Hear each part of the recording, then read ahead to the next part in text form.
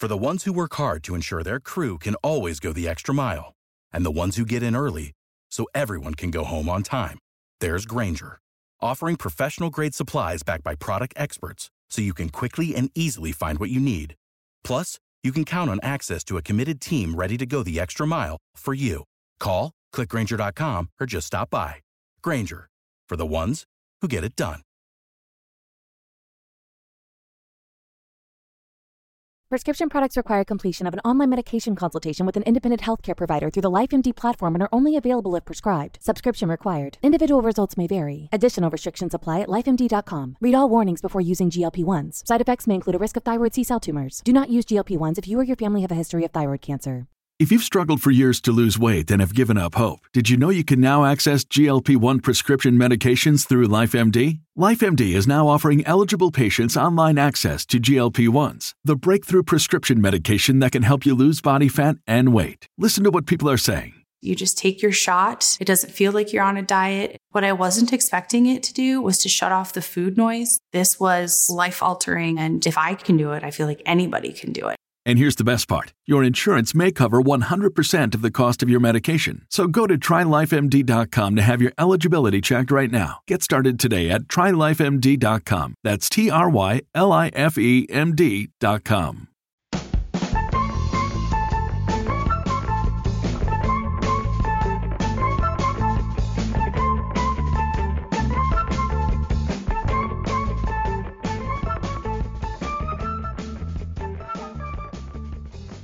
Hello and welcome to episode 10 of the Cow Corner podcast. We're here today with a Bob Willis Trophy special.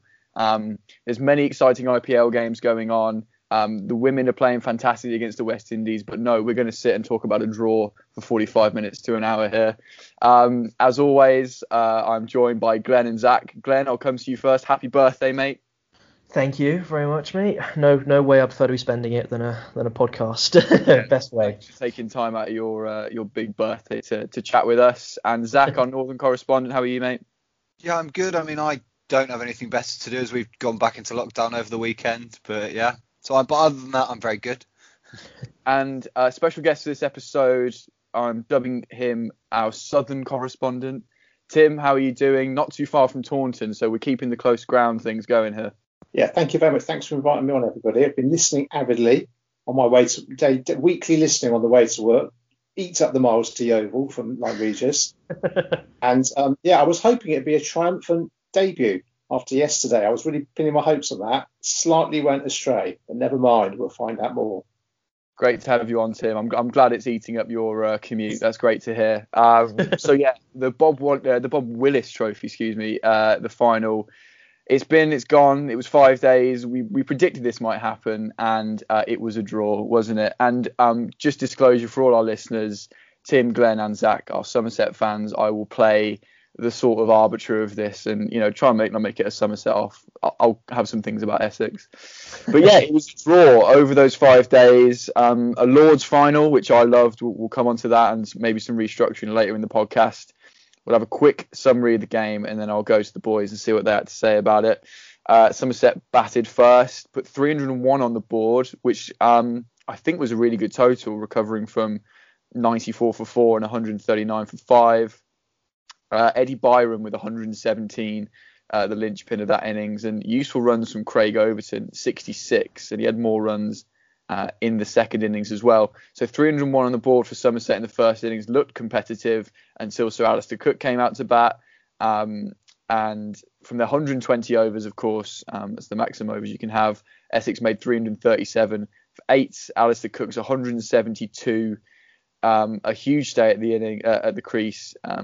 Basically made that innings for Essex. No real support, interestingly. A 51 from captain Tom Westley and a couple of 20s here and there got Essex ahead of Somerset. And that looked really important at the time. With rain around, the first innings score, the highest first innings score, would be the winner if the match was drawn.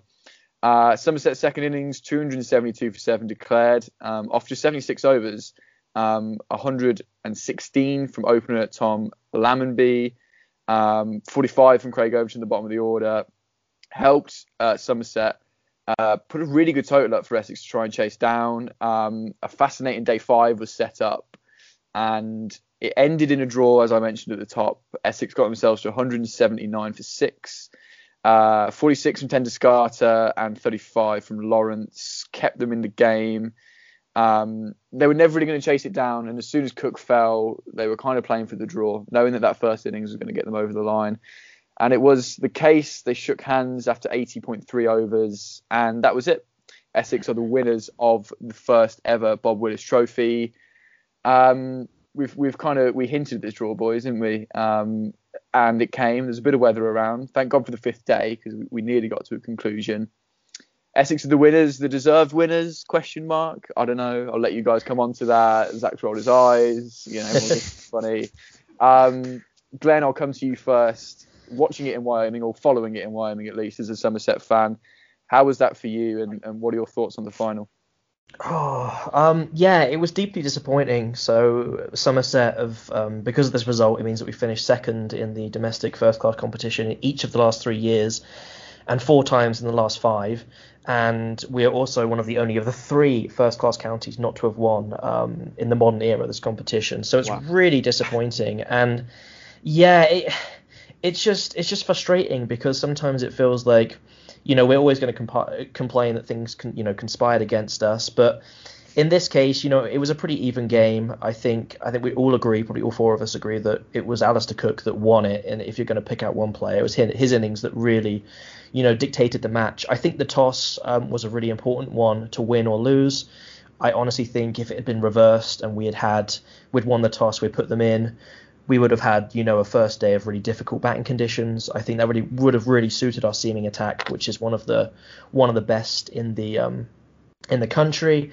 And it just so happened that once Essex took that lead in the first innings, once they had that advantage, it was going to be really difficult to dislodge them from that, just the way that the game planned out, with some weather effect, with some weather issues, with deteriorating light. So, you mentioned watching it from Wyoming. It was quite frustrating, actually, because I'd always get like the last hour or 2 of each day, and that kind of got gradually shorter and shorter until the last day. So I managed to watch the end of the game, because they actually played out the overs, which, again, not many of us were expecting, actually, when we're looking at the light. But you know what? There were positives to take from it. I think we actually played really well. It was a very even game. I think it went down to a knife edge. And yeah, it went down to the technicality, which is, if it's a draw, it's the winner of the highest scorer of the first innings. And it was really difficult to overcome that. It has real England winning the World Cup on boundary count energy. I don't know about how you feel about that. Is having the best first innings in the final worthy of winning the entire tournament? I don't know. Zach, you've been looking aggrieved this whole time I've been chatting, so come on, I want to hear your piece. Well, I think Tom Abel in his interview yesterday summed it up really well, that no, it shouldn't decide the whole trophy. But I mean, this season we've got what we've got out of it, a really exciting tournament like we spoke about last week, and a really fitting final. It was a really close game between 2 really competitive, really good sides. And of course, I'm disappointed. Of course, I don't think it should have been first innings total, but I wouldn't be saying that if Somerset got a higher first innings total. I, before the game, thought that maybe it should go down to points on the board, points in the group stage, but that again was because Somerset had the higher points in the group stage. But also that would have meant that Somerset could have played for the draw for the whole 5 days, and this meant it was more of a competitive game. Yeah, it felt like there was no easy answer to it. Is there a way? My only thought, looking back, was there a way to obviously do it like a county championship game in terms of like points accumulated during the match, in terms of batting and bowling points? Would that have been a possibility, or does that just get as a final? Is that just too many old men looking at scorecards wondering what's going on?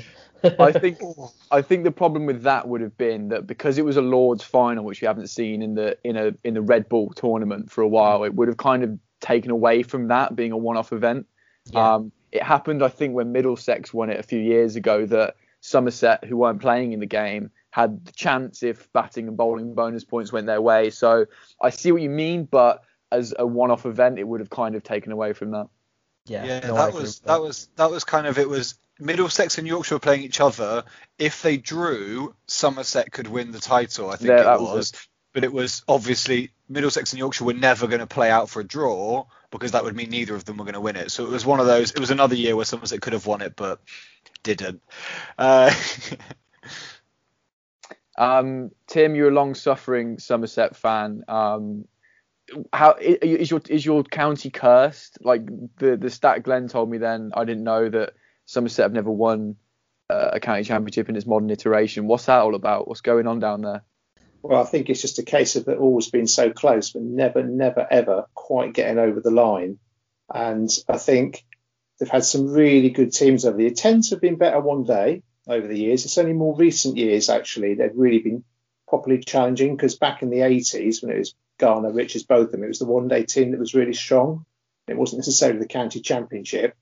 And before the Garner, Richards, Botham, for years, Somerset were like, a bit like Glamorgan. They were just really, bumbling along as a county.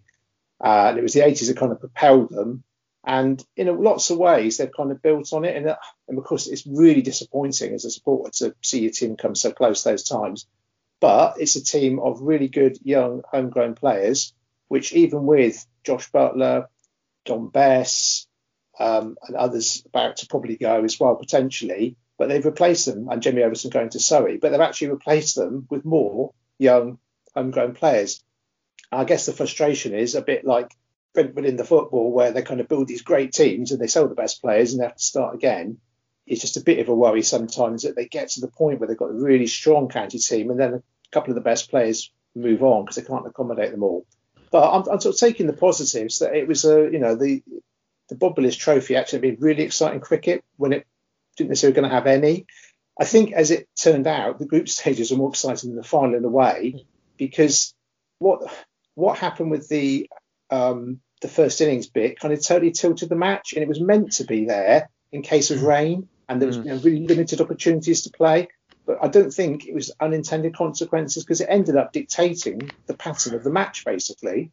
Because once Essex thought they could get to that total, they kind of hung in and got there. And once they got it, they kind of defended it for the rest of the match, really, and made it really hard for Somerset. And you ended up in the game, Somerset scored more runs overall in the match. Essex were battling to stay in the match on the final day, made it, and Essex are the champions. So you've got to try and, if it's I was thinking, if it's like Monty Panesar in Cardiff hanging on against the Australians, that's an exciting hanging on. When it's Ryan Tendashata and Winter, who scored first class centuries, and a very, very capable batsman tapping it along, you think the format's not quite right here. It was a very negative holding on. I think that's a really interesting point you made, and it was a shame that as soon as Essex got past that 301, didn't feel like the game, but Somerset would have had to do a lot on a non-turning surface to take those 10 wickets. Yeah, and I think and then the plus point thinking about it, and although they've gone really close to the county championship, it is frustrating. Me and Glenn saw them win the last ever 50 over final last year, which was great.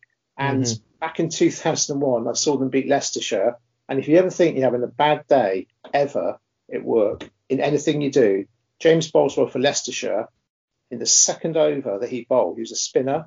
He bowled 8 wides, and he could not land the ball. The poor bloke could not land the ball on the pitch.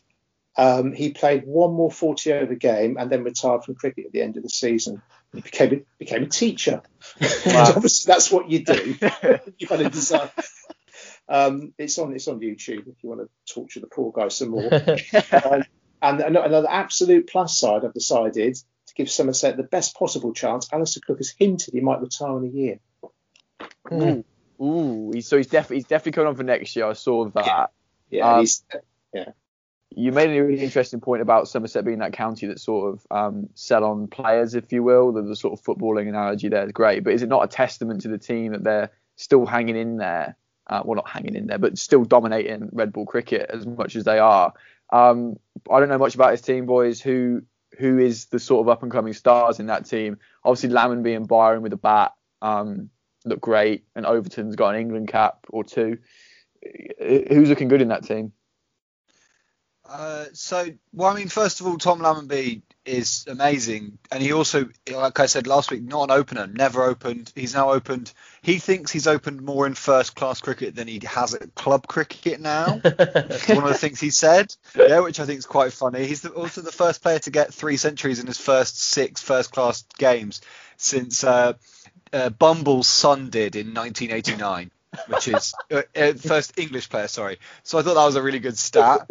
Yeah, he's an amazing talent. And last year he played a few T20 games, but was batting at 6 or 7 and bowling, but he didn't really seem like I say that he didn't seem like a big hitter then, has proved me wrong on that this year, but he's been fantastic, and I'm really excited, like Tim is, about this team, because we've got Lammonby, 20 years old. Ben Green, he also, happy birthday, Ben Green, 23. Eddie Byram, 23. Tom Abel, who's been Somerset captain for I think 4 years now, is only 26. Overton, 26. So it's an amazing team, and surely in the future, if we add in a few of the other younger players, such as Lewis Goldsworthy, my tip for the future, then we've got a really exciting side.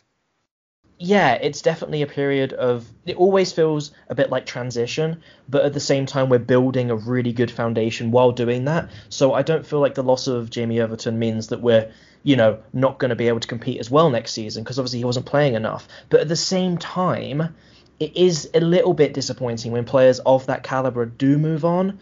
We've talked before briefly about, the Keyswetter-Butler conundrum, and that's something me and Tim, listeners might not know that he's my dad. I don't think we mentioned that so far. So we've seen Somerset a lot together, hence the link there.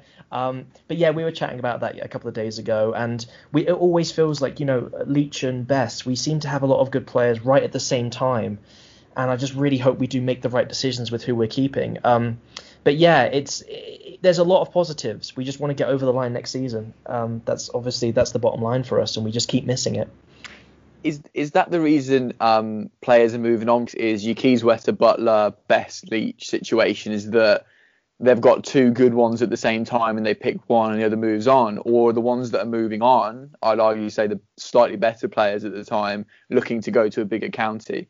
I'd say it's sort of circumstances as much as anything. It's because Jamie Overton, Somerset want him to stay, but what they don't feel they can guarantee him every match in all formats, which I think Surrey have basically done. Although Surrey appear to be playing him as a pinch hitter rather than a bowler at the moment, which is slightly strange.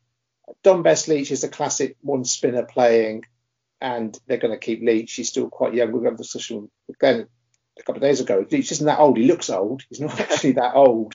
So there was Leach are going to be there for the next few years, and Best wants to play more regularly. So I think it's not necessarily the better players going. It's kind of the Somerset management are making that judgment call of what's going to be best for the team as a whole, rather than necessarily the innate. I mean, Jamie Overton might potentially go on and be a great England bowler, whereas Lewis Gregory is not going to be a test bowler, but probably is going to be more effective for Somerset in the next, say, 3 or 4 years. So it's really tough. But I think they're getting it about right, because they can't, you can't have, you can keep sort of about 14 or 15 players happy. And it's especially hard if you're only going to play 5 first-class games. But you have somebody like Josh Davey, who's not going to play, he played for Scotland, but he's not going to play major international cricket, but has been incredibly effective. He has his best season ever for Somerset. And it's been a bit of a revelation, really. He's always been pretty consistent, but he was actually lethal this season. Really hard to play with a new ball. If you looked at, international cricket, you'd say, well, Jamie Overton straight away, because he's fast, he's big, he's strong, he's also a really decent bat, pretty good fielder. But actually, Josh Davies probably been more effective in terms of runs given away, wickets taken, than Jamie Overton would have been this season. Yeah, I completely agree. And if you look at last season, Jamie Overton had to go out on loan to get game time because he just wasn't playing for Somerset. Because if you think about our bowling attack, for me, he's not in our best 4 with Gregory back in the side. And Gregory's been the weak. I mean, apart from this game, Gregory's been the weak link this year. I think one of the most disappointing one for me is that Nate Gilchrist, the young fast bowler, left for Kent earlier this year, because he did a warm up friendly against Gloucestershire, and he bowled really well in that, and then he didn't play in the first game, and now he's gone to Kent because apparently he was very highly rated and 19 years old, really fast, looked really good in that warm-up game. So that's actually the one I'm most disappointed about, because like you said, Leach isn't that old. We've got Goldsworthy coming through, who's 19, who can take over from Leach. So we don't necessarily need Best. And also, if a player's playing for England all the time, when are we going to actually get to see them play for Somerset? Yeah, absolutely. It's this conundrum. It's kind of almost keeping the players. It's this classic county conundrum whereby you try and keep the players that are on the fringes of England, but they're not playing for England, so they're still playing for you.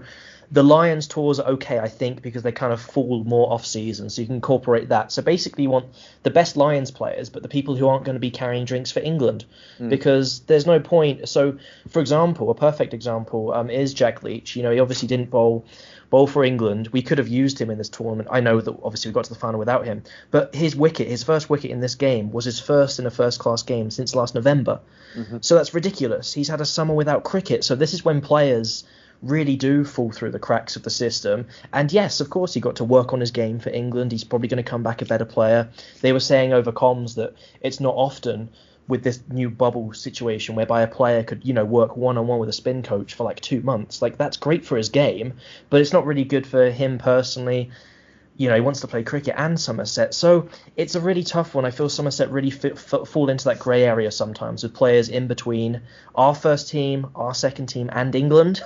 And then the players get frustrated because for Dom Bess, you know, as we've all mentioned before, England's number one spinner running the drinks for the county final is ridiculous unto itself. So it is a really difficult one, and I don't really know any perfect answers, but I think Zach's spot on when we do have depth in spin. You know, Leach and Goldsworthy are the future of the club and the present at the same time. And yeah, it probably is best for players like Dom Bess to move on and play cricket. But, you know, players like Jamie Overton, like, I wish they were still here because I think they can really do a job for us. Great points all round on that. That was really interesting. Can I quickly chat about Craig Overton with you seasoned Somerset followers? Played 4 test matches with an average of 44 with the ball, 9 wickets. And then his first class career, he averages 24 with the ball, taking 320 wickets. Is, you know, great stats. Whenever I see him in England shirt, and that's, to be fair, the only time I've seen him bowl, he really flatters to deceive. And I just think, what is he doing in the team? He was picked ahead of Wokes in an Ashes game last year. That obviously wound me up, as it should, here on the Chris Wokes podcast. And with the bat, I think he scored 100 runs in this match. What is he? Is that a bad question? Where does he sit career-wise now? I think it's important to note that he was one of, I think, 3 players that got the England development contracts over the winter that mean that the ECB kind of control when he can and can't play. So he didn't play a couple of blast games during the tournament because he had to be rested. It's him and Ollie Stone, and I think maybe Ollie Robinson, but I'm not sure on that one. They got these development contracts and the ECB are going to look at them. So I think that meant they've got extra coaching over the winter. And Craig Overton, I mean, this summer he looks better than ever. Like he's a yard faster and just hasn't, and his accuracy is better, which is something amazing. Because before, like you say, I feel like I thought he was always going to be one of those bowlers who was almost too good for county championship, but wasn't good enough for England. But England keep kind of going back to because he has pace. Because last season I feel like Gregory was better than him with the ball. But because Overton is an out-and-out fast bowler, England think, oh, well, Gregory, you know, he's medium fast, he's a bit slower. That's not what we need. You know, we've got enough of that. But so they went for Overton. But I think now Overton surely deserves, I mean, maybe even a call-up for the winter. Yeah, and I think he was told, wasn't he, by the selectors when he wasn't picked for sort of tests, and they sort of said, what do I need to do? And they said, you need to be a little bit faster, basically. And he's gone away and worked on that. And he's gone from being a really solid bowler. In a way, I think really his test place probably came too early. I don't think he was quite ready. But he's had an absolutely outstanding season. He's just terrorised there hasn't been many 5 matches, but he has genuinely in every match bowled exceptionally well. And now he's probably at a point where he does deserve a chance. I'm sure when Chris Wokes actually started his England career, he had a bit of a, you know, he's kind of tossed in and didn't really take to it first time. I think it was a similar kind of thing where he was told to go back, be a little bit quicker, Although he's probably in a way for Chris Wilkes, it's not so much the pace, it's the skills now as much as anything.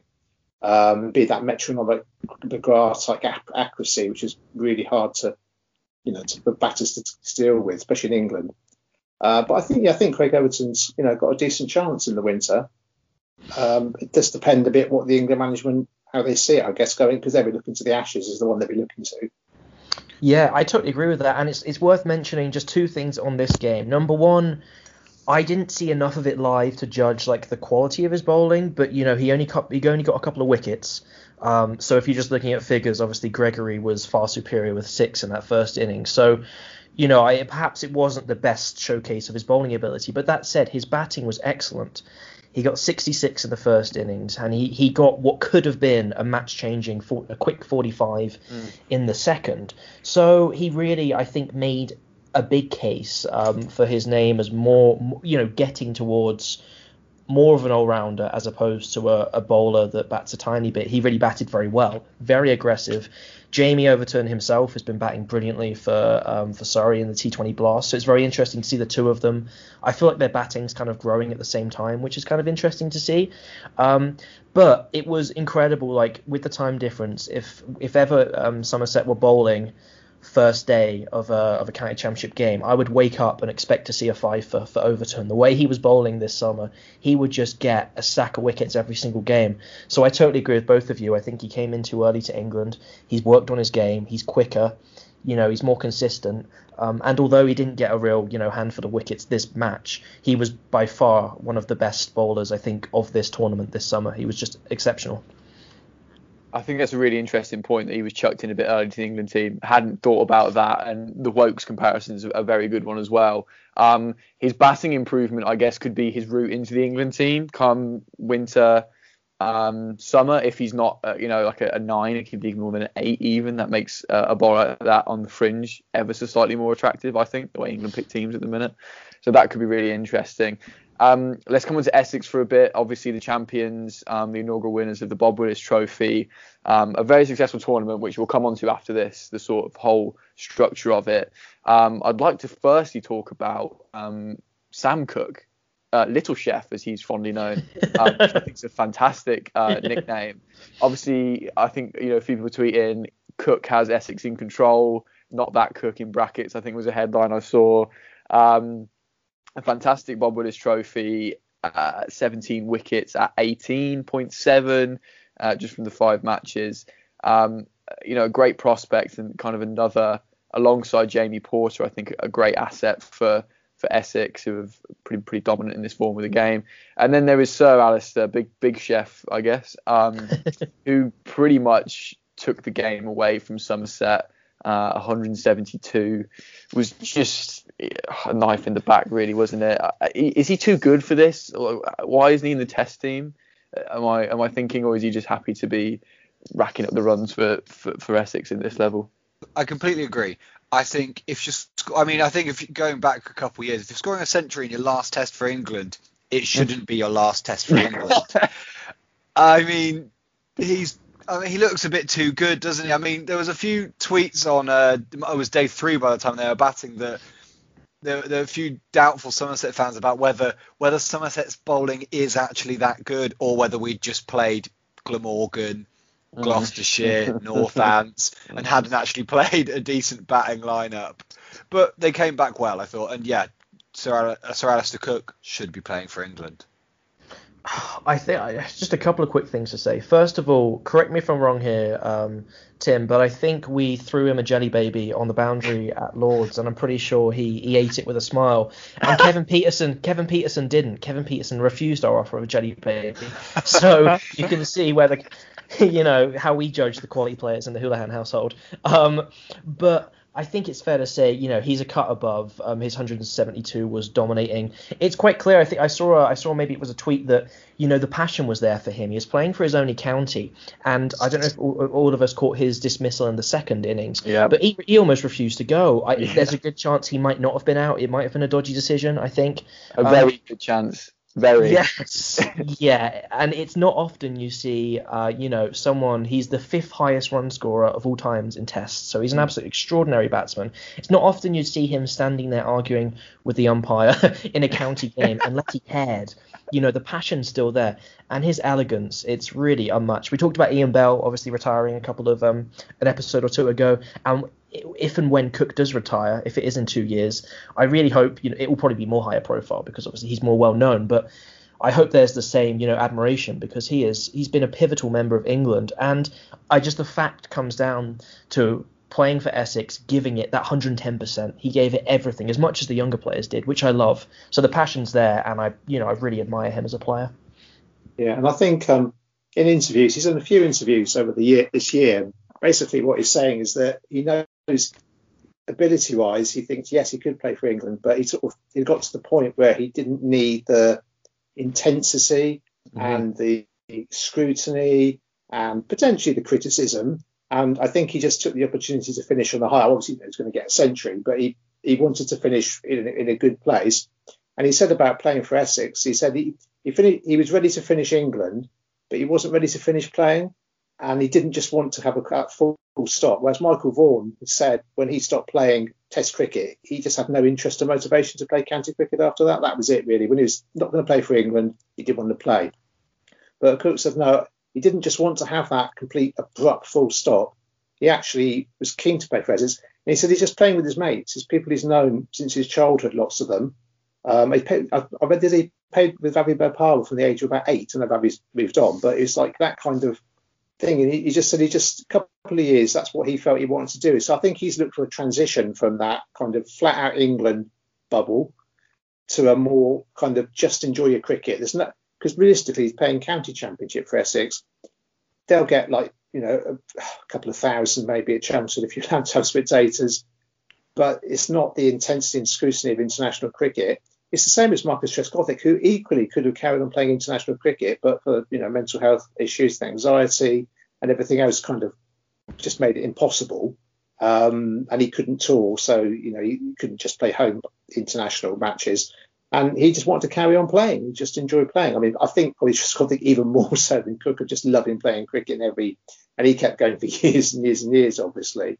And Ian Bell the same. I mean, he achieved a lot. Won the Ashes is a young player.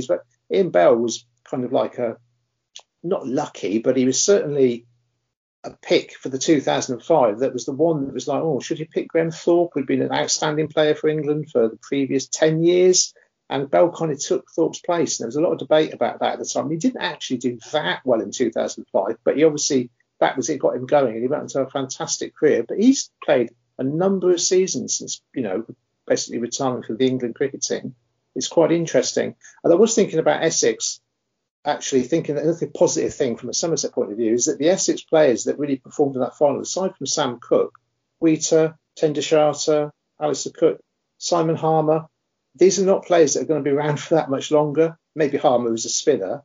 I don't know how old Jamie Porter is, but I feel like he's been around a while. I think, he's been around a while. He's their sort of solid one. But I did think, that Essex had quite, in a way, an ageing team, and they almost got away with it a bit. They were kind of in the situation that they were in. So I think, with Cook, I think it's great that he's I don't think he wants to play for England. I think he's got the ability and could. He just doesn't want to do it at the moment or anymore. I agree. I think it might be, an episode for an actual, maybe a special standalone podcast, but I think, talking about the pressure at the elite England level and the effect it has on players' mental health, I think we really could talk about that at length, because you're seeing a lot of players burn out almost too early. And it's quite clear that I think I was going to mention Trescothick. That's a perfect example of a player who's actually finishing his England career way before he should have. Maybe we're talking 2 or 3 years for Cook, but Trescothick, as you said, he played excellent cricket, for Somerset for at least a decade. I think around a decade after he stepped back from England duties. And these aren't one-offs. You think about Jonathan Trott. You think about Moeen Ali. These are players that have been in and around the England setup in the last couple of years, and there seems to be a theme Whether it's, pressure, there's going to be way less fans at Somerset, the county ground, on a Tuesday afternoon than there would be at Lord's. But I think maybe the ECB needs to look at this further, because we're seeing players burn out for very similar, whether it's depression, anxiety, stress. These are really affecting players, and it's just strange seeing Cook play this innings, 172, gorgeous, as good as innings as you'll ever see. He should be doing that in an England shirt, and it's a real shame that I feel like these opportunities are kind of taken away from players too early. So might be a topic for a future pod maybe.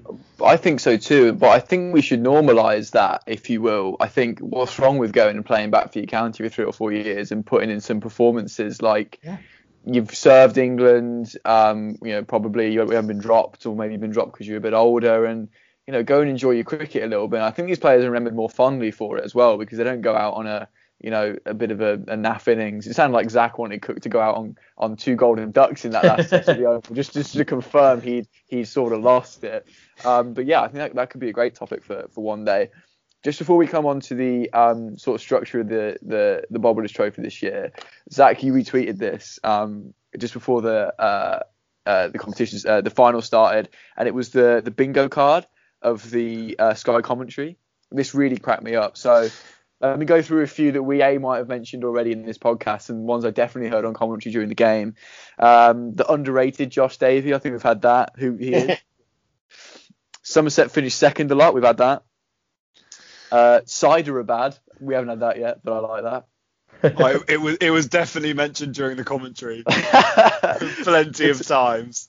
The turning pitches at Taunton. Harmer, and Marcus Trescothick we've just had. So I think we've got house there, lads. Well done. Yeah, I mean, the commentary, for me, I don't know how you felt. I mean, you might not have caught that much of it, but the commentary really disappointed me. They seemed to really not know that much about Somerset. There was one point where it was at the end of Essex's second inning. It was at the end of Essex's first innings, and they were talking about how Lammonby and Green, they don't hit it very much. They're quite conservative openers. They're not dashers, so they don't know how they'll fare having to get runs quickly. And obviously then Lammonby hit a centre of 131 balls. Yeah, it was quite clear that Niall O'Brien hasn't watched that many blast games this year, because Lammonby's been coming in at 6 and striking at over 200. So it was just a bit disappointing for me, because the commentators usually on the Bob Willis Trophy games, they are specific commentators for like the BBC Somerset team. They're fantastic, and they're some of the most knowledgeable people about Somerset that you'll ever meet. So it was a bit of a contrast to that. The BBC had it as a live stream as well, with the Radio 5 Live commentary synced, and it was better. It was more kind of rounded and a bit more professional. But unfortunately, the stream wasn't as strong. So I ended up trying to watch the Sky stream and listen to the BBC commentary, and it wasn't in sync. So I had to just give up. What did you guys reckon to the sort of the camera work for it? I thought it was quite well covered for what it was. Should have been on TV, but they've got a lot of cricket going on at the minute, so we'll leave that to one side. But was it windy one day? One of the cameras was a bit shaky when I watched a bit of it. But I did see a tweet that said there were over 1 million unique people who sort of tuned into it, and that didn't include people abroad, and that didn't include the ECB website. So pretty well covered and well watched, I guess. Yeah. So Gary Naylor, he did his 6 takeaways from the final for the Guardian, all of which I really enjoyed. And ball 6, his 6th takeaway was, "Sky's the limit if streams are funded adequately." He makes a really compelling case for actually funding the professional streaming of one county championship match per game week, which is really cool. I think that'd be great. Stream it on, Sky has a YouTube function now. Put it on there for free. Get young people watching it. Even, put it on Sky's actual TV channel if they can. That'd be amazing. He compared this game to Sky's full operation in terms of camera work, etc. That's a 10 out of 10. He said this match was a 6, which I think's fair enough. Like, it was the Sky Cricket YouTube stream I watched. Zach's kind of grimacing, maybe a 5. It wasn't... I didn't love sitting down and watching it. The replay function was a little bit basic. That kind of felt like something, more out of the 80s kind of coverage of cricket. It didn't feel very 2020. but it worked. The commentary, there was issues with the sound, the wind. I think you've all picked up on stuff like that. If it was just that touch more professional, I think it would have made a big difference. But the fact it existed and was pretty decent is a good thing. I don't want to complain about it too much, but I love the case for one fully streamed, televised, supported match per fixture list. That's a great idea. Yeah, I really like that idea. One thing I will say is that for me, the reason I'm not happy with it is because it was worse than Somerset's own one for the Bob Willis Trophy games. Yeah, the fact that it was worse than that when it was basically the same thing as that, but it was managed to be worse because, I mean, like a lot of them, it was out of sync quite a lot. You heard the ball hit the bat or not before the ball got there, kind of thing. So that was a bit disappointing. But I completely agree. That's a fantastic idea. I'd love to see that happen. I mean, I like all these ideas coming out. The goals show for the Blast. Yes. And one game a week. It'd be fantastic. If only we had loads of money we were going to spend on another tournament that hasn't got off the ground.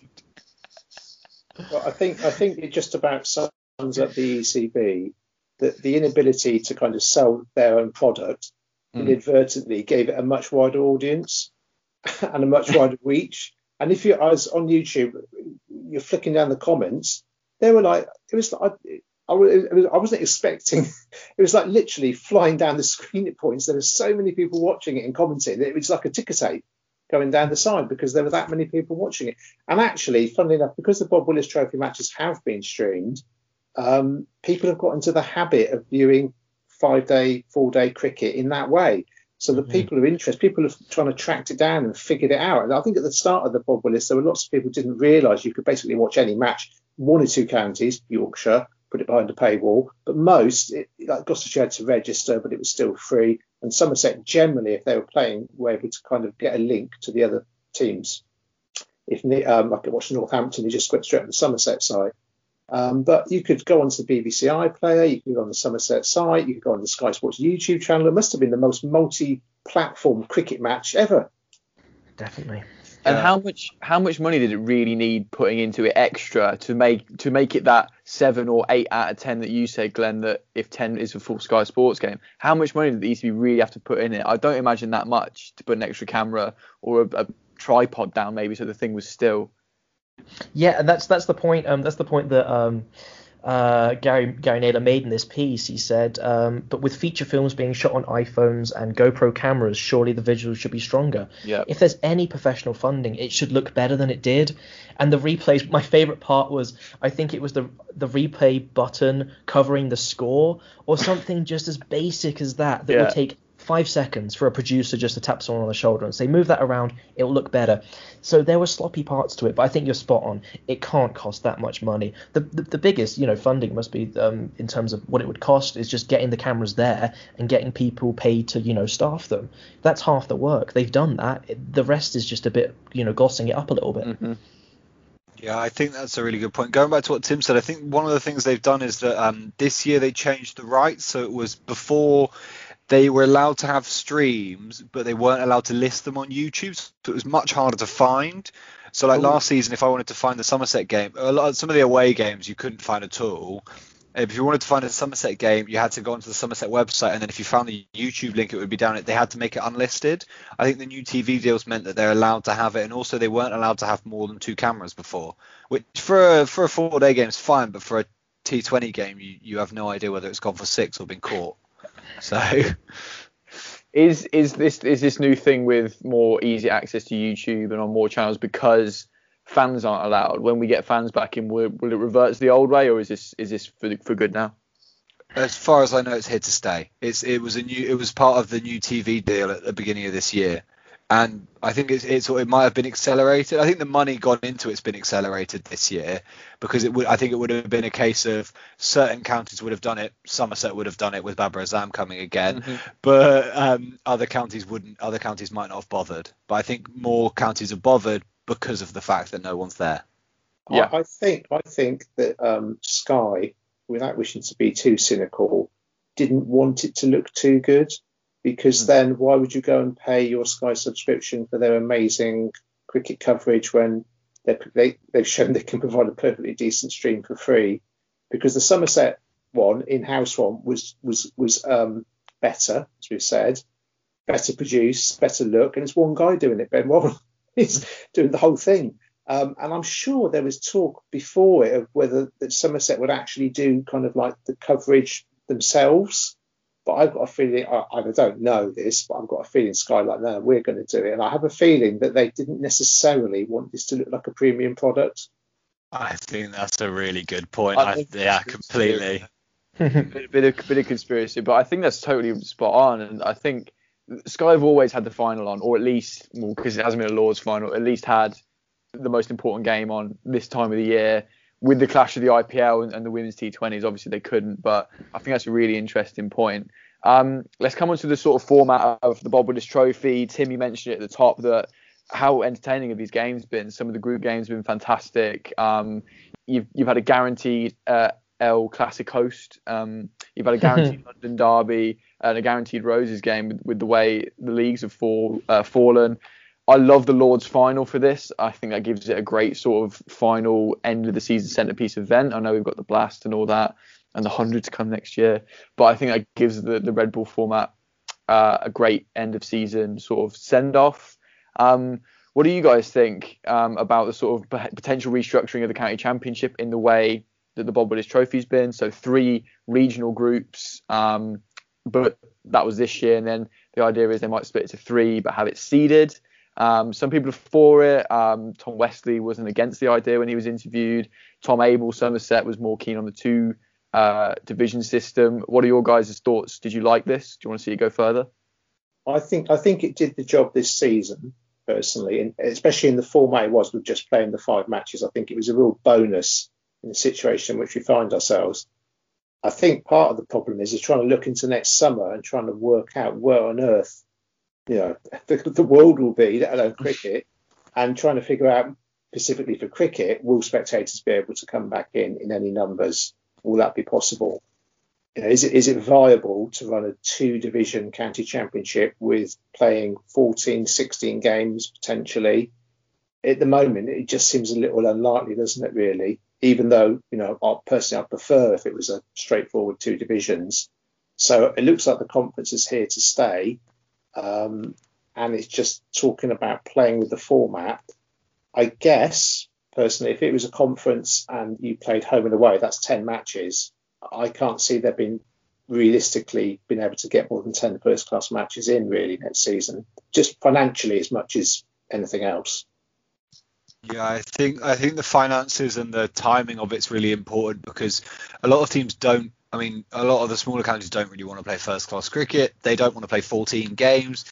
Fitting it in when we've got an extra format to fit in as well next summer, it's going to be very difficult. And I think, the 10 games is just easier to fit in 10 games, especially if I think the options that I think are the best are either the seeding, but that does mean the 3rd division could be a bit dead, but also the other option could be that they do the same format as this year, but do a semi-final and a final, I think, to make it a bit more open. But I don't know. I think that for me, that those are the best 2 ways. But I think the semi-final and final format would have to be kind of if there is certain restrictions maybe still around, and it just makes it easier because, Gloucestershire aren't having to travel to Durham, or we're not having to travel all the way to Essex, but.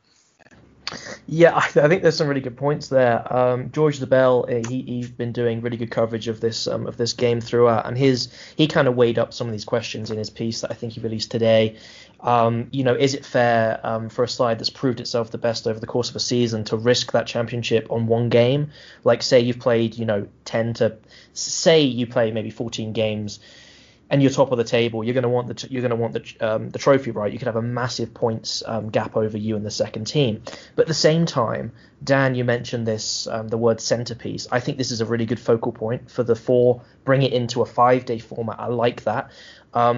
I don't think anyone here is going to like this. This is my bet, but DeBell said one potential solution would be to award the championship title to the side which finishes at the top of the league, and then contest this Lord's final as a standalone event between 2 sides. I'm seeing a lot of shaking. I don't like it. I just wanted to throw it out here. Is it like a Super Cup, but the second team still won nothing? I don't. It's just a thought. The only reason I kind of like that is because I don't really like. I like the idea of a centrepiece final, and I understand the implications of that. But I feel like if Somerset were top as they were this year, it just gives them another chance to bottle it. Something else to come second in, yeah. We'd be the only team to come first and then lose the final, then they change the format again. I think there's some great points, and I think the sort of the hard line everyone's got in cricket is that promotion and relegation has to be there, and we have to have the top teams playing each other to help our development. I read an interesting piece that said our win percentage as a test side has gone up since the introduction of relegation and promotion. That also was tied in with central contracts, so bear that in mind. But regardless of how they do it, that is the sort of hard line. But yeah, I think, like Tim said, it was great to have some cricket this year regardless, and it's worked for this year. I don't think it can work, in a normal year, whenever that might be. I doubt we'll have a normal year next year, quote unquote. So we'll see how they tinker with it. Hopefully we do, obviously. But yeah, it was a great tournament, and I love chatting county championship cricket. I think there's more people that really enjoy it than the ECB think they do. Do you reckon there's a bit of that in there? Yeah, and they just don't see it as a cash cow in the way that the 100. Then they imagine the 100 will be. It won't. But I think that they're just always fixated on the grass being greener, the wicket being greener, perhaps in this case, and it's a bit frustrating when you see the game you love, taken apart bit by bit just to chase this elusive big payout from hula hoops for a t-shirt, for example. Yeah, I just think there's so much. I think there's so much against the 18 county system, because other countries don't have the 18 county system. They have a lot less, and it seems like the ECB just thinks that that's all that's wrong with English cricket is the fact we have too many counties, and therefore we can't market this competition, the Blast, that has 18 counties. We can't keep up with this championship that has 18 counties because it's just too many is what they think. But actually, if they have, they've tried to do smaller counties, it just means that large swathes of the country go unrepresented. I mean, I always think the biggest irony is that they keep holding up Australia and the state system. I think it's 6 states. I think I've got that right. When they introduced the Big Bash, they actually immediately had more teams than state sides. Mm-hmm. They actually expanded, and they're actually putting like expansion teams in again, aren't they? Or they have. I think they're talking about adding more teams. So the Big Bash has gone and added teams to the existing state system, not got rid of them. And I know it's slightly different, but it's a really bizarre way to think you're going to grow a sport is by concentrating it in the big cities, where potentially there's a lot of other sports, a lot of other things you can do, possibly, if allowed. You've got the big football teams are in the big cities. So you have a Birmingham franchise in the 100. Well, they're not really going to compete against Aston Villa, Birmingham City, Wolves necessarily in terms of support. But if you've got a franchise at, say, Taunton or just around the country, you've got crowds that go to Taunton. Well, maybe it might go to football, they might go and see Plymouth, might go and see City, whichever team they support. But actually, there's a solid core of supporters that's their main kind of spectator sport they go and see in cricket, especially in the 2020s. Chelmsford, I mean, again, they're probably going to watch teams in London, going to watch West Ham, but for Chelmsford itself is a place that is the main, spectator sport in that local area. And to take it away completely just seems bizarre, really, when you're trying to grow your sport. I agree totally, and apologies to any Yeovil fans who are listening. There is a perfectly good team in the southwest to go and support. Listen, it's been great to sort of have a deep dive into obviously the final, obviously Somerset's woes, and the county system in general. And we're lucky we haven't had 100 this year, and I'm excited to see it next year, just so we can banter it basically. And Glenn, you maybe giggle there. Imagine if you told someone in Gloucestershire in the mid-90s that hula hoops were going to outprice your first class team, they'd have thought you were crazy. Before we wrap this up, boys, do we have a tweet of the week? I've got a couple that have just come through. Well, you know what? This isn't like week specific, this one. It's just Jofra Archer saying who doesn't like cricket in response to the crazy IPL game we've just witnessed. We'll have an IPL episode coming up for sure. And Zach texts us off air before we came on saying how we're going to do a podcast on the amount of quality games there have been. Today there was been 2 super overs.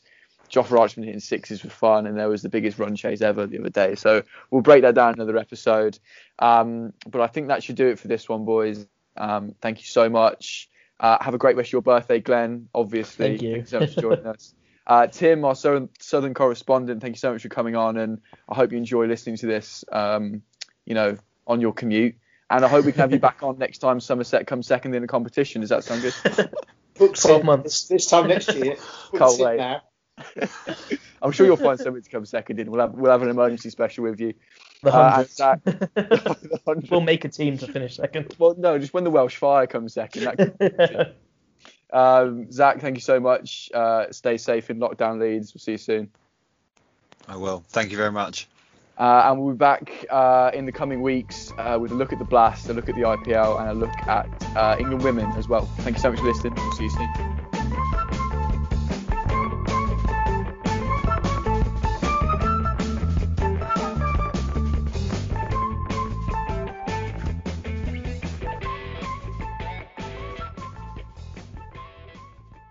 You know how to book flights and hotels. All you're missing is a tool to plan the travel experiences you'll have once you arrive. That's why you need Viator. Book guided tours, excursions, and more in one place. There are over 300,000 travel experiences to choose from, so you can find something for everyone. And Viator offers free cancellation and 24/7 customer support for worry-free travel. Download the Viator app now and use code Viator10 for 10% off your first booking in the app. Find travel experiences for you. Do more with Viator.